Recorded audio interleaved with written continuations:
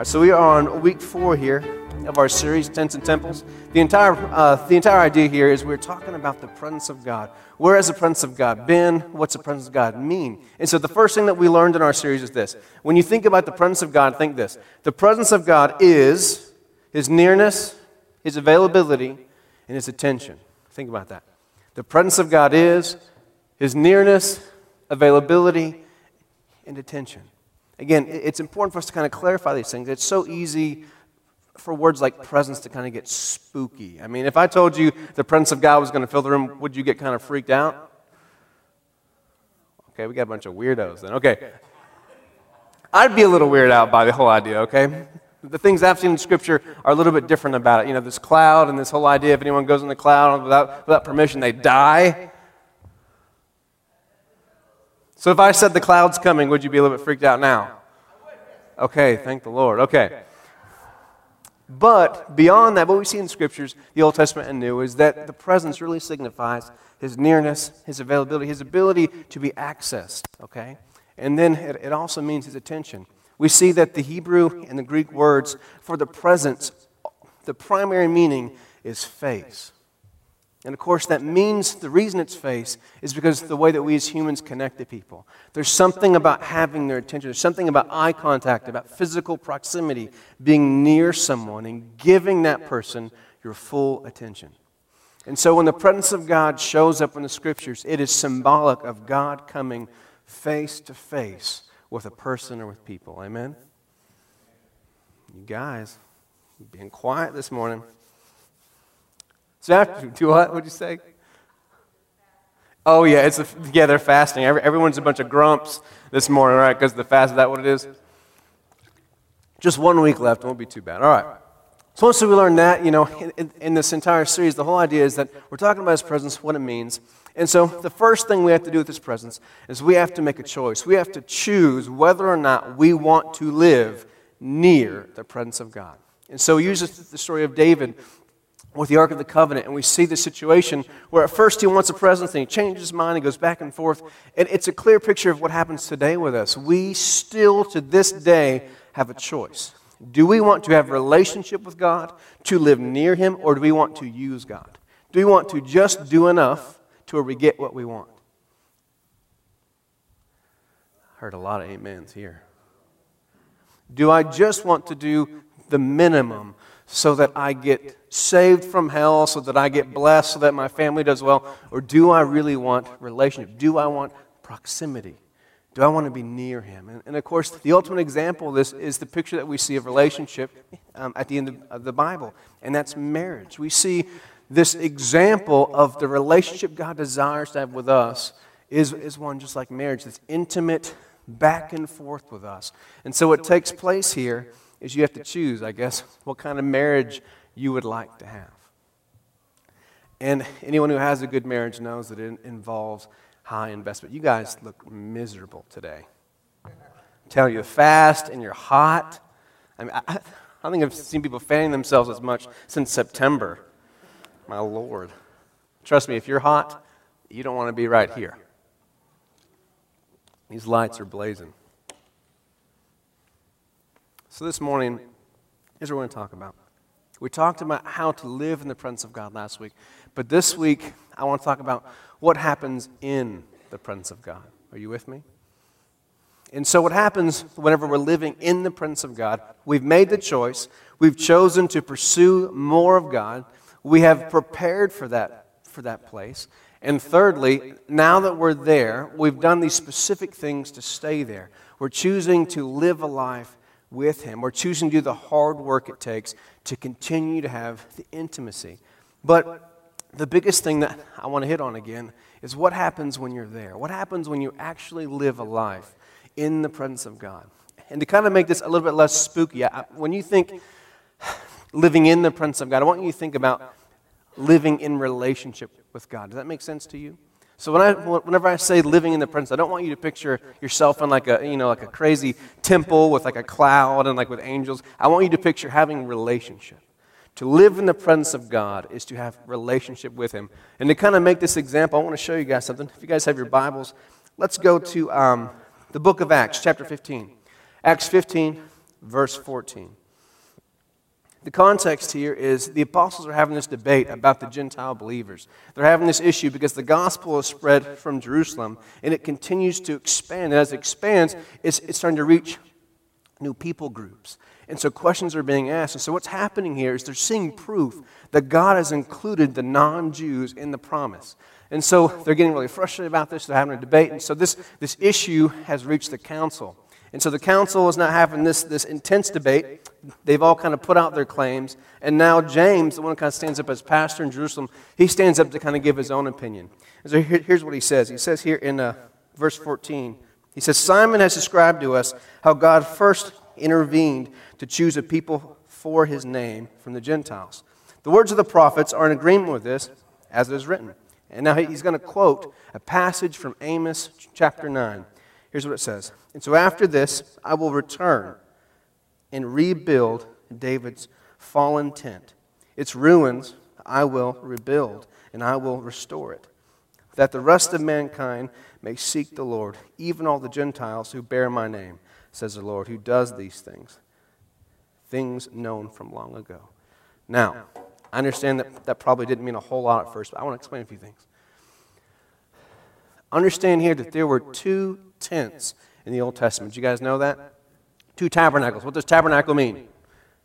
Tent. Thank you. Okay, it means tent. Fancy word for tent. And so there are actually 2 tabernacles in the Old Testament. There's a tabernacle of Moses, right, which is the one you guys heard about. And it's the one that has the outer court, the inner court, and of course the most holy place. But then there's this other tabernacle, and it's called the Tabernacle of David. Does anyone here know what the difference is between the 2 tabernacles, between the 2 tents?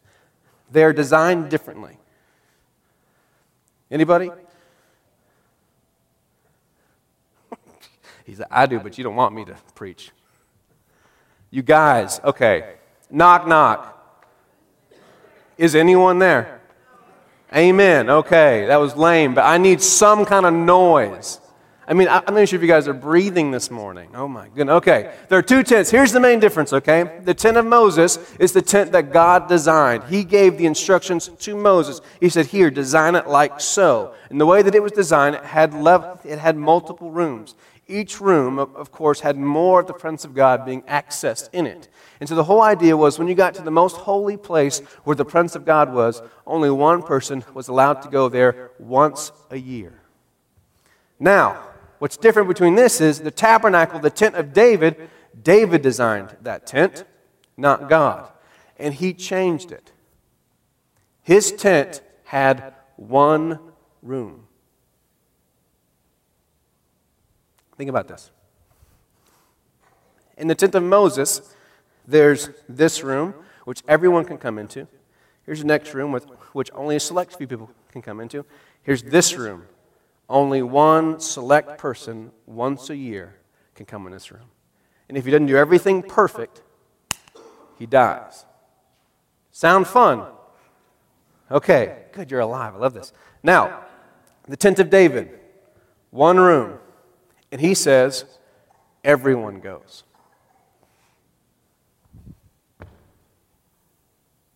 Think about that. And what's crazy about this is, in this prophecy, the prophecy that's used here is that God would rebuild the tent of who? David. And why would he do that? He said he would restore it that all of mankind could seek his face. Do you see that? And see, what's crazy about this is that David is the first, I wouldn't say he's the first, but he's one of the biggest examples in Scripture of what it looks like to live in the presence of God. Not to visit the presence of God or to learn about the presence of God or to see it from afar, but to live there, to sleep there, to eat there, to spend all of your time to be there. Because see, the one thing about David was this: he was in the presence of God before he ever first saw the tabernacle of Moses. He learned to be in the presence of God when he was in the field alone with his sheep. And that's the difference between David and everyone else who was alive at that time. David knew the heart of God before God even told him the heart of God. Does that make sense to you? See, God had to tell Moses how to build something. But see, David learned just by being around him what his real heart was. God never commissioned David to build a tent. But just by being around him, he knew his heart. And because he knew his heart, he knew what God really wanted. And what God really wanted was someone who would come into his presence, would understand that he desired relationship without having to be told. Is that sinking in for you this morning? And so what we see here, when we're talking about living in the presence of God, we need to understand this fundamental thing. God desires us to be in constant relationship with him. And what Pastor James, if you would, the first pastor we see in the Scriptures, what he's doing here, his argument, the way that he's able to reason is he's saying, you know what, in the Scriptures, I think I see it. God always wanted it to be this way, that there would be nothing separating us from him. And so with this understanding, we are now ready to move in to understand what takes place when we're in the presence of God. If you guys have your Bibles, go to Philippians chapter 3, verse 7. Philippians chapter 3, verse 7. I'm going to read this in two different translations. The NIV. We'll tackle that one first. So whatever were gains to me, I now consider a loss for the sake of Christ. What is more, I consider everything a loss because of the surpassing worth of knowing Christ Jesus my Lord, for whose sake I have lost all things. I consider them garbage, that I may gain Christ and be found in him, not having a righteousness of my own that comes from the law, but that which is through faith in Christ, the righteousness that comes from God on the basis of faith. I want to know Christ, yes, to know the power of his resurrection, participation in his sufferings, becoming like him in his death, and so somehow attaining to the resurrection from the dead. Not that I've already attained all this, or have already arrived at my goal, but I press on to take hold of that for which Christ Jesus took hold of me. Brothers and sisters, I do not consider myself yet to have taken hold of it, but one thing I do, forgetting what is behind and straining towards what is ahead, I press on towards the goal to win the prize, for which God has called me heavenward in Christ Jesus. Now, we're going to switch it up on you a little bit. We're going to read it in the Message Bible now. If you guys have your Bibles again, we're going to switch it up on the screen. And the Message Bible says this. So, the very credentials these people are waving around as something special, I'm tearing up and throwing out with the trash, along with everything else I used to take credit for. And why? Because of Christ. Yes, all the things I once thought were so important are gone from my life, compared to the high privilege of knowing Christ Jesus as my master firsthand. Everything I once thought I had going for me is insignificant. Dog dung. If you want to pause it for a second. In the Greek here, the word for dog dung would not be appropriate if I were to tell you in the English. Did you figure out what the word is he uses? Okay, let's go ahead and continue. Just a little, anyways. All right, you guys are awake. I've dumped it all in the trash so that I could embrace Christ and be embraced by him. I didn't want some pretty inferior brand of righteousness that comes from keeping a list of rules when I could get the robust kind that comes from trusting Christ, God's righteousness. I gave up all that inferior stuff so I could know Christ personally, experience his resurrection power, be a partner in his sufferings, and go all the way with him to death itself. If there was any way to get in on the resurrection from the dead, I wanted to do it. I'm not saying that I have all this together, that I have made it, but I'm well on my way reaching out for Christ, who has so wondrously reached out for me. Friends, don't get me wrong. By no means do I count myself an expert in all this, but I've got my eye on the goal, where God is beckoning us onward to Jesus. I'm off and running, and I'm not turning back. Amen. Now, we're going to break this thing down into a few key points here. So the question is, what happens in the presence of God? But let's phrase this a little bit differently. What happens in relationship, period? When you spend a lot of time around someone, what happens? Anybody, throw something out. Ooh, that's a scary one. Have you guys ever had a friend who had a really terrible laugh? But like when you're around them too much, like, you know, there's a moment where you're laughing so hard, all of a sudden it just slips out, like a snort laugh. Yeah? How about bad jokes? You've been around someone who just had the worst jokes ever, like knock-knock jokes? Yeah. And you're around them so much, so all of a sudden you found yourself, it just slips out of you. There's something about relationship that is designed to where we just begin to automatically rub off on each other. And that's why the Scriptures are so hard on who we spend our time around. Because we must understand that the people that we're around, we rub off on. But this starts in our relationship with God. There's something about the way He's designed us where just by spending time around Him, there's just a friction that takes place. There's just a rubbing off that takes place. In the Old Testament, we see Moses. We see this man who comes out of the tent of meeting, and he's glowing. It's not because he prayed to glow. It's not because God told him he would glow. It's just because he just happened to be around the one who did glow. It just rubbed off on him. Something about David where, he's this nobody who no one cares about. He's a small little runt child, and he's out there playing with the sheep, and his own family's embarrassed of him. But there's something about being alone with the presence of God where it just rubs off. And this nobody, just because he spends time around God, becomes somebody. And he becomes not just somebody, but someone who's known throughout all of human history just by being around them. In business, you're taught if you want to be successful, you hang out with successful people. Whatever you lack in your life, you get around people who have that quality because there's something about being around them, it just rubs off on you. And this is fundamentally what takes place when we get into the presence of God. He just begins to rub off on us. You don't become God, but you become like Him.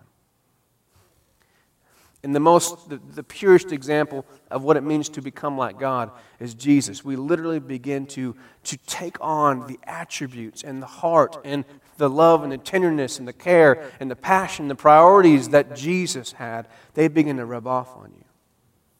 Now, this all sounds great, but here's the problem. Few of us in this room have not experienced God even a little bit. We've all had some time in our lives, most of us have had some time in our lives where there was a moment where it just felt like God seemed closer, He seemed more real. There's times where our heart or our emotions or our mind were touched. We've all had some kind of a God encounter in some way, shape, or form, most of us. And in that moment, God was so real and everything was so powerful, but for some reason we aren't there anymore. And what takes place is, as I begin to go through these different steps that happen when we're around God, I want you to understand this. Most of us, as we begin to be around God, when we realize He's changing us, most of us have a choice to make. Do I want this change or do I not? Have you guys ever heard someone talk about being around someone and it makes them the best version of themselves? Yeah? Have you guys ever had friends where you were around them and you were the worst version of yourself around that person? Okay. What about high school reunions? When you walk into a high school reunion, do you feel it's almost like you walk in the room and because of just the way that you interact with these people, it makes you feel like you're that person 15, 20, 30, however many years it is for you, it makes you feel like you're that person instantly. Do you feel that? Lord. Okay, you don't have to talk. Your heads move? Good? No, Devin. Yes, Devin. Okay, there we go. There's something about being around people that brings things out of us. It pulls things out of us. And what happens with God, most of us in this room have had times with God where it was like He was so near to us, but there was something about being around Him that we chose that we didn't want. Being in the presence of God, having a relationship, it takes us back to that first choice. We constantly, every day, must make that choice. Do I want to live near God? Do I really want to have relationship with this person? Is it worth it? In your friendships, in your marriage, you will have these ebbs and flows. You'll have times where you just love getting to know the person. You have times where it's just too much for you. I'm going to pull back. And the same thing takes place with God. Again, we have full access to the presence of God. The tent of David, if you would, has been restored in Christ, meaning God's presence, His nearness, His availability, His attention are fully available every second that you breathe. If you are not accessing that, if you are not in His presence, it is for one reason. Would you like to guess what that reason is? You choose not to. Trust me, I've got all these great things to talk about, but if you don't understand this, it's all worthless. You are not there because you choose not to be. If you have a bad marriage, it's because you choose not to invest in the marriage. You're done trying. If you have junky friendships, it's probably because you're not a great friend. Whoa, okay, too much. Okay, let's just back that up. You guys like, you don't know my friends, they're jerks. Okay. Man, here we go, some interest. Here we go. So what happens is we have to make this choice. And so as we go through each thing that takes place in the presence of God, I want you to think about this. Have I ever experienced this? That's the first question. Secondly, when I experienced this, did I decide I didn't want that? Okay? All right, here's the first one.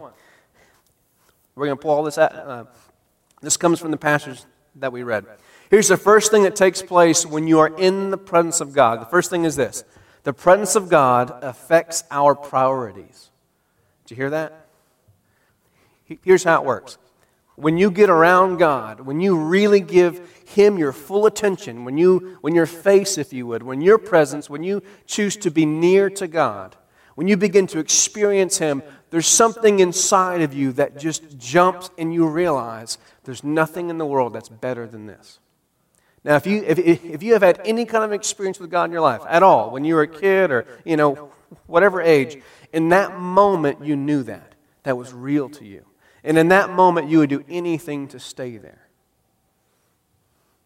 And in that moment, when we begin to experience God, when we begin to sit down and connect with Him, it hits us, and we begin to say, He is worth so much. This relationship is so valuable that nothing else is more important than it is.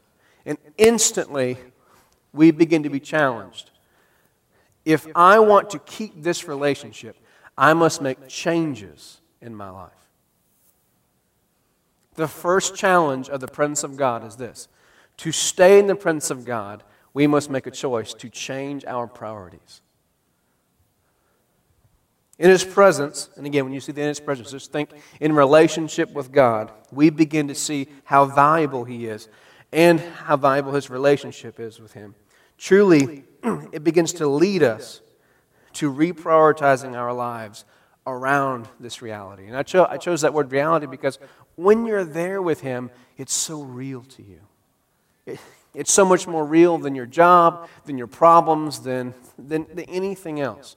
But the problem is this, the moment you step away from the presence, it seems so far away from you. The problem is when we don't live in the presence all of the time, then everything else seems more real to us than the presence of God. I had some pastors ask me some questions.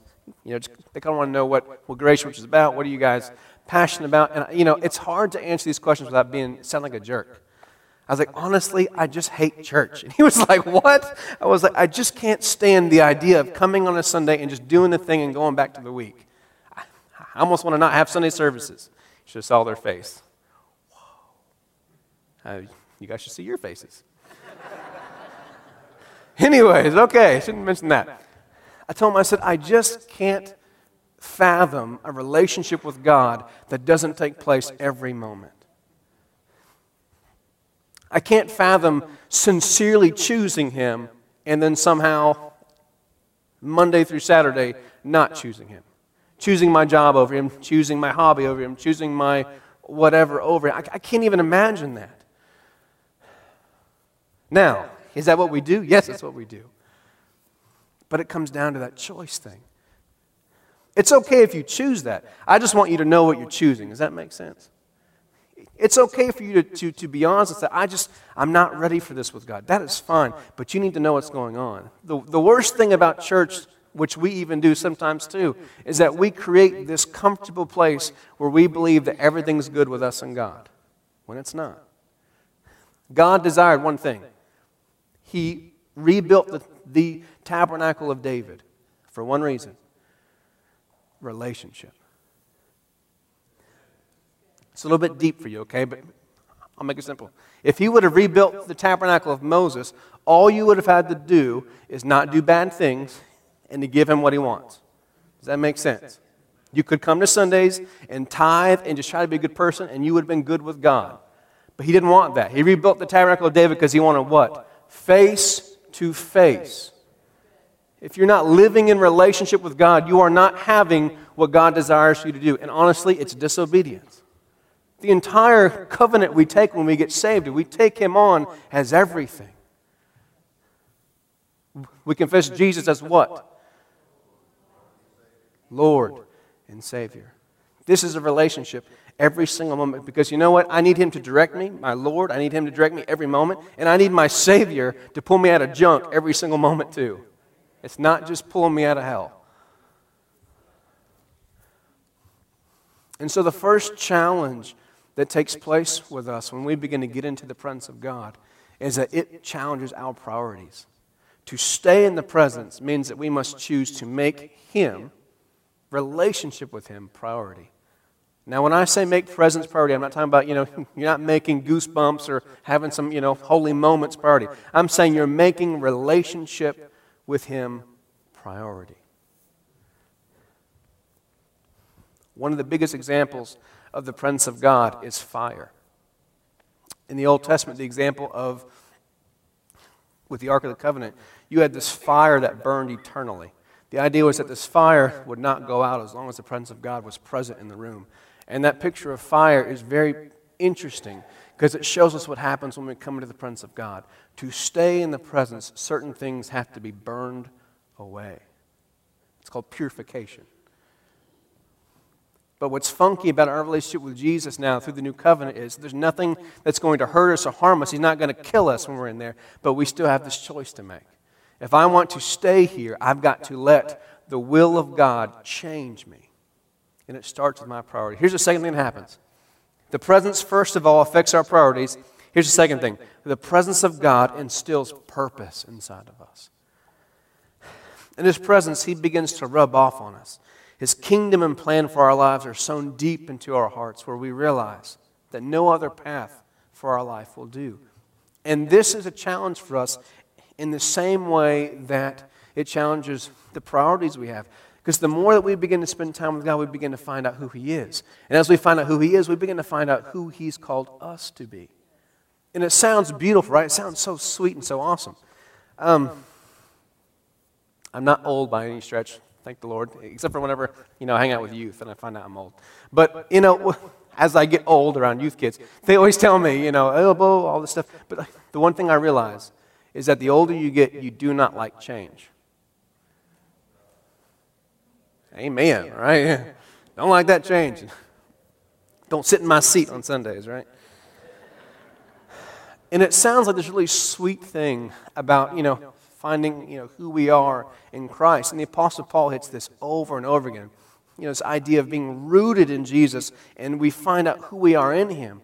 But what I've come to realize is it's not that sweet of a thing at all, because when you already think you know who you are, it's not easy to give that up for who someone else tells you you are. Did you hear that?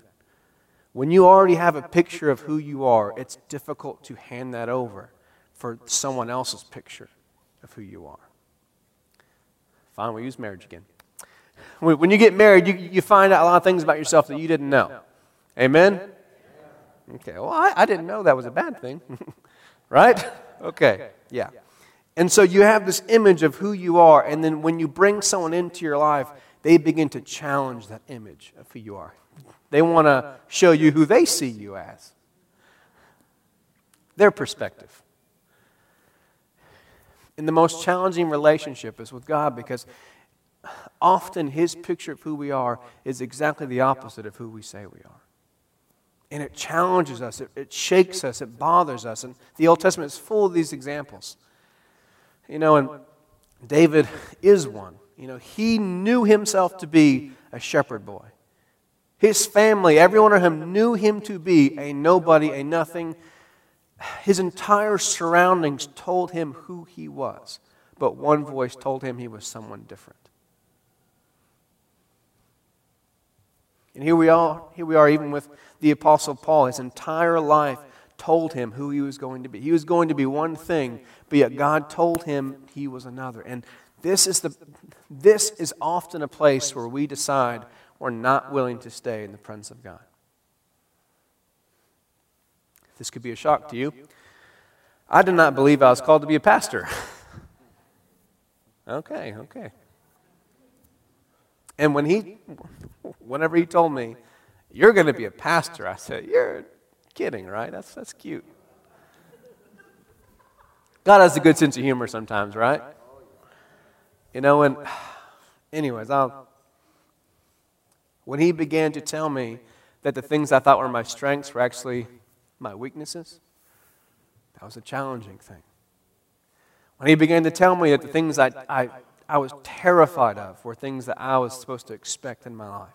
When he told me that the things that I was the most ashamed of were the things that actually were the things that made me strong. It's challenging. Many of you in this room have chosen to distance yourself from the presence of God because you couldn't handle the life He gave you a picture of. The image of who He's called you to be, it just didn't line up. It wasn't right. It didn't feel good. It was too far away, too scary, too challenging. There's no way this is possible. You have to be wrong. And so you pull away. And so when you enter the presence of God, the first thing is He challenges your priorities. And most of us stop at that first gate. Most of us say, I'm not willing to let you rearrange my life. And what that really says to God is your presence is not worth changing my life. Tons of amens this morning. And if you make it past that door, the next one is, I'm not really sure if I'm willing to let you. I'm not sure if I'm ready to start rediscovering myself all over again. I'm not sure if I like the picture of who you've told me that I am. The next thing that happens is, after the presence of God begins to instill purpose inside of our lives, the next thing is that the presence of God alters what is possible. Meaning, the more we spend time in the presence of God, the more the things that seem impossible look possible. Now, this is a scary place to be. Because whenever you begin to embrace God's priorities, you begin to let God come in your life and say, you want things this way, I'm going to rearrange them this way. And then you begin to let God say, no, that's not who you are. Here's this mirror. Here's who you are. And that's kind of challenging too.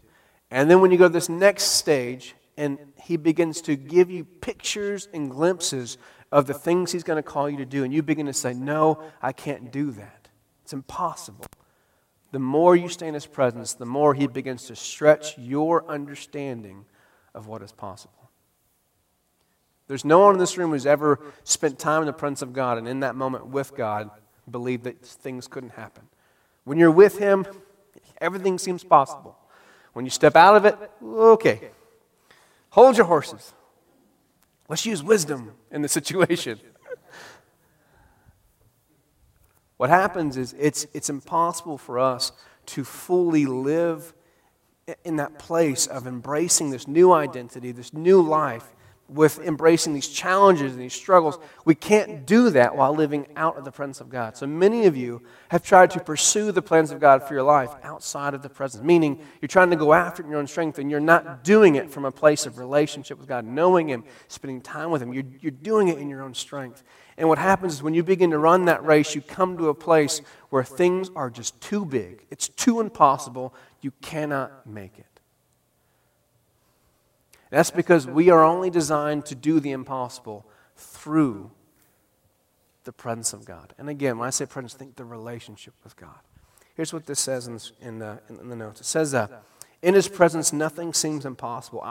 Our grasp on what is possible is stretched to the limit, preparing us to pursue His purpose for our lives. And understand this. This phase, this stage of being in the presence of God challenges you.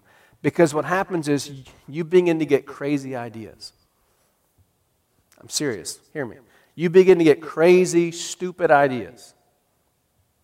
Like 2 years ago, being involved in a church that had 40 members in it, and somehow believing that you were supposed to move into this building. crazy, stupid ideas. And on paper they say, that's a good idea. This guy's crazy.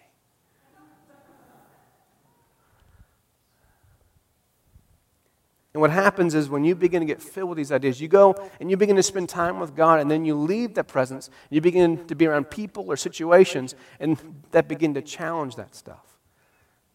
You know, have you ever been on like cloud nine with this great thing God gave you, and then you take it to someone and say, hey, guess what? And then they just shoot you down. Anybody? Okay.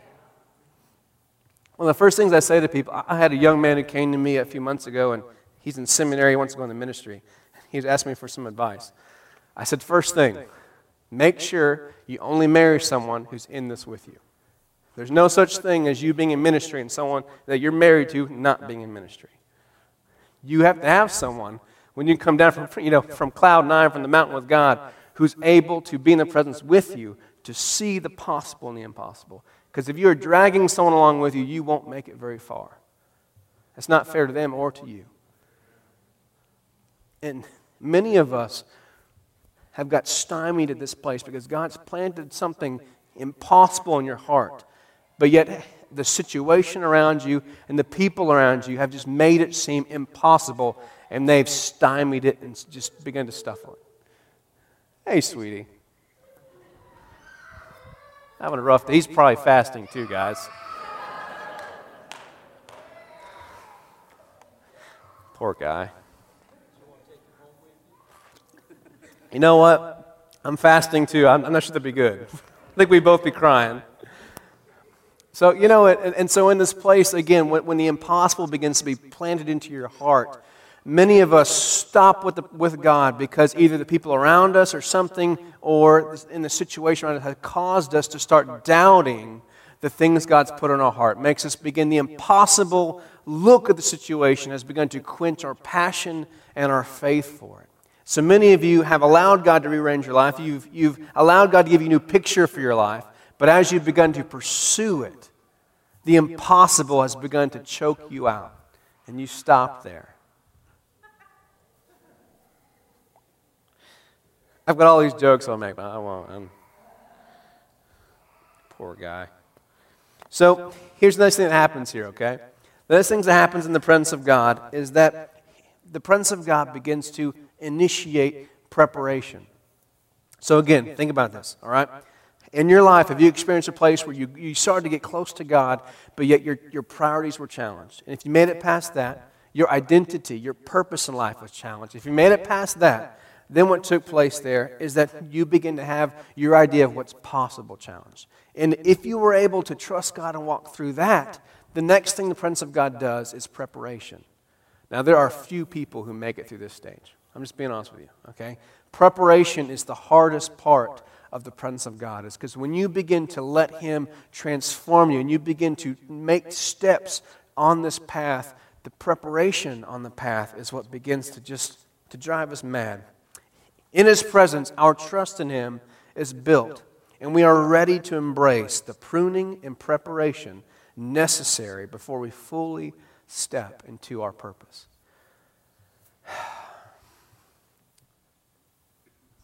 The worst thing about preparation is that most of us have a picture of what our preparation should look like. Okay, all right, you know, God's going to send me to this, and this is going to happen, and this person's going to pray for me, and it's all just going to, land perfectly, and I'm going to end up right where God wants me. It's going to be glorious. And then you wake up and you're cleaning toilets. This is not the preparation that God wanted me to do.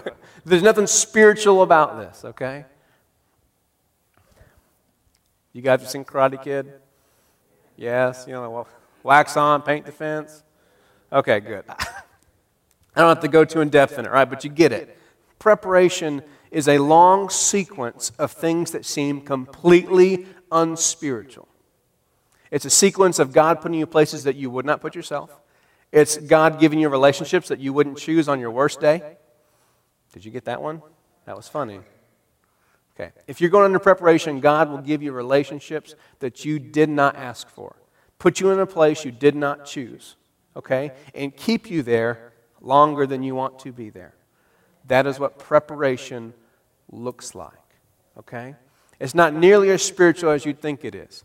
But the hardest thing about preparation is trusting God through it. It's allowing that stuff that you got from that relationship, that purpose and that passion and that clarity and that thrive to see the impossible happen that keeps you planted. Most of the people, how do you put this?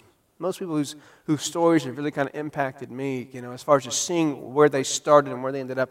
I mean, it was always just the worst possible idea, like where they started. Pastor Larry was able to write books for T.D. Jakes before he was anybody. Back when he pastored a small church in West Virginia, and if you know much about that state, it's not very diverse. So a black pastor in the mountains of West Virginia is a bad idea, okay? And he's there in this small church, and he had days where he had to choose to pay his own light bill or the light bill for the church, keep the lights on. That's when Pastor Larry met him and was able to write his books and to meet him. But to see this man be prepared in the worst possible place. Most of you guys don't know about the story of Hillsong. Hillsong started with 40 some odd people, and they almost closed the doors. Almost closed the doors. Because they sent this young couple who had all this promise. They had all these great places that they could have sent them, but they sent them on the outskirts to this place that was so desolate that they hardly had any neighbors where they were planted, and they almost had to close the doors of their church. And of course, Hillsong became what it is now.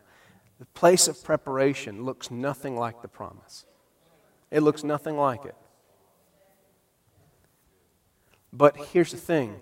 When you're chasing the presence of God, the relationship with God, and you're not chasing what He can do for you, you don't care where He puts you. And what you'll find is when you're willing to stay in that place you don't want to be, with those people you don't want to be there with, for as long a time that you don't want to stay there, when you're willing to make it because you're with God in it, then you're ready to be given the things He's called you to do. And so here's the last thing that takes place. When you are living in relationship, in the presence of God, and you've been able to allow God to change your priorities, been able to allow God to put the purpose in your heart, to begin to stretch what's possible, and begin to prepare you, now He's going to move you into position. At the right moment, He's going to move you into this perfect place where you are ready now to step into what God's called you to do. And I want you to understand this. It's not just about being called to be a pastor or to plant a church. I mean, He could call you anywhere to do anything. But the entire thing is this. Whatever God calls you to do will be primarily for His glory, for the kingdom of God, and it will be beyond your ability to do it. Does that make sense to you? If you have a dream and you can do it on your own, that's a junky dream. Everyone says, I like my dream. If your dream is possible for you to get there with hard work and determination, it's not God. Dreams of God, plans and purposes of God require you to trust God. And the reason you have to trust God is because you cannot get there on your own. And it's all great and sweet as a sermon, but when this begins to penetrate your life, it's troubling and challenging. And you say, I don't know if I want that. And so I'm not just teaching you about, here's the great things that happen in the presence of God. What I'm really teaching this morning is why most of you are not in the presence of God. Because at some point in this process, you have chosen, I don't want this. I don't want you to mess with my priorities. I don't want you to mess with my plans for my life. I don't want you to begin to mess with my idea of, what you want from me. And you know what? I'm really not ready right now for you to make my life uncomfortable because it's already bad enough. Man, the amens are overflowing, man. You guys are just passionate about this one, Claim that one, right? That's you. Come on, that's funny. Here's the thing, guys. It's my heart here, at Grace is, I really, going through the motions is just a waste of time for all of us. God is fully available to you in your situation, in your circumstance, in this moment. But a choice must be made. The problem with the presence of God, the problem with relationship with God, is that you cannot fit Him in. You have to choose Him, and then He chooses what else comes in. This is the fundamental reason that we do not live in relationship with God. Because He insists on having things His way. And then we insist on having things our way.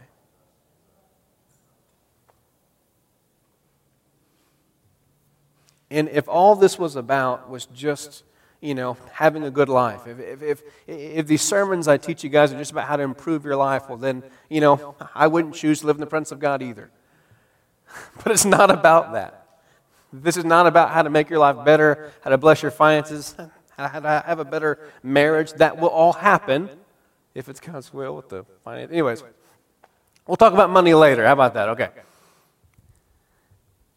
It's bigger than that. It's about the reason that you were created, the reason this world exists. It's about the life that comes after this life. It's about the reality that there is a God. He's real. He's real.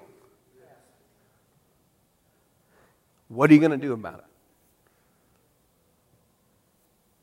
it? Would you guys, who's playing music for me this morning? Come on up, Colby. Colby's always like, I can't tell if he's done. He just rambles. You have an awesome beard, so no one cares what you do, Colby. It's all right. You're good.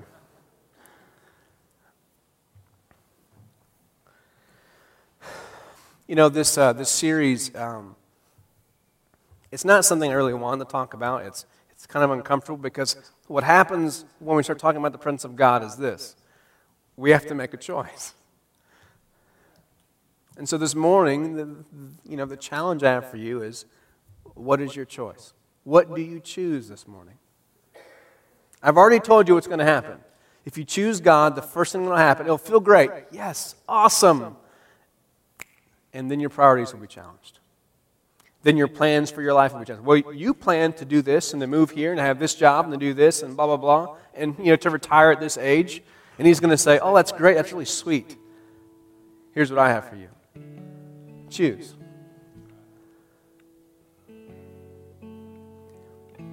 What I can say to you to encourage you is this. I can say that it would be much easier to choose your plan. Everyone's like, that doesn't sound good. You're not supposed to say that. Your life will probably be a lot easier if you choose your plan. If you choose to keep distance from the Lord and to just do whatever, the bare minimum to squeak into heaven, however I can get what I want without having to give up too much. It will be a much easier life for you. But you will be missing out in this life and in the life to come. The one thing about God is this. He's very fair, and He's loving, and He's just, and there's mercy and grace. But the one thing I love about Him is He loves to reward people who obey Him. Here's the bottom line. I don't know how He's going to give us rewards, but He's made it very clear. Those who obey Him in this life will be rewarded in that life. So I'd rather have a bigger house than you for eternity. I'm just kidding. It's a joke. Okay. I'm not sure if we have a big house or not. Who knows? Okay. But you get what I'm saying. There are rewards, and there are rewards in this life. We don't do it for the rewards. But the biggest thing that takes place is when you live in the presence of God, you are literally having the relationship that you were created for. As great as your marriage could ever be, as great as your relationship with your kids could ever be, it will never fill that spot in your life that you were created to know your Creator. There will always be something missing. Now this morning I have something different I want to do.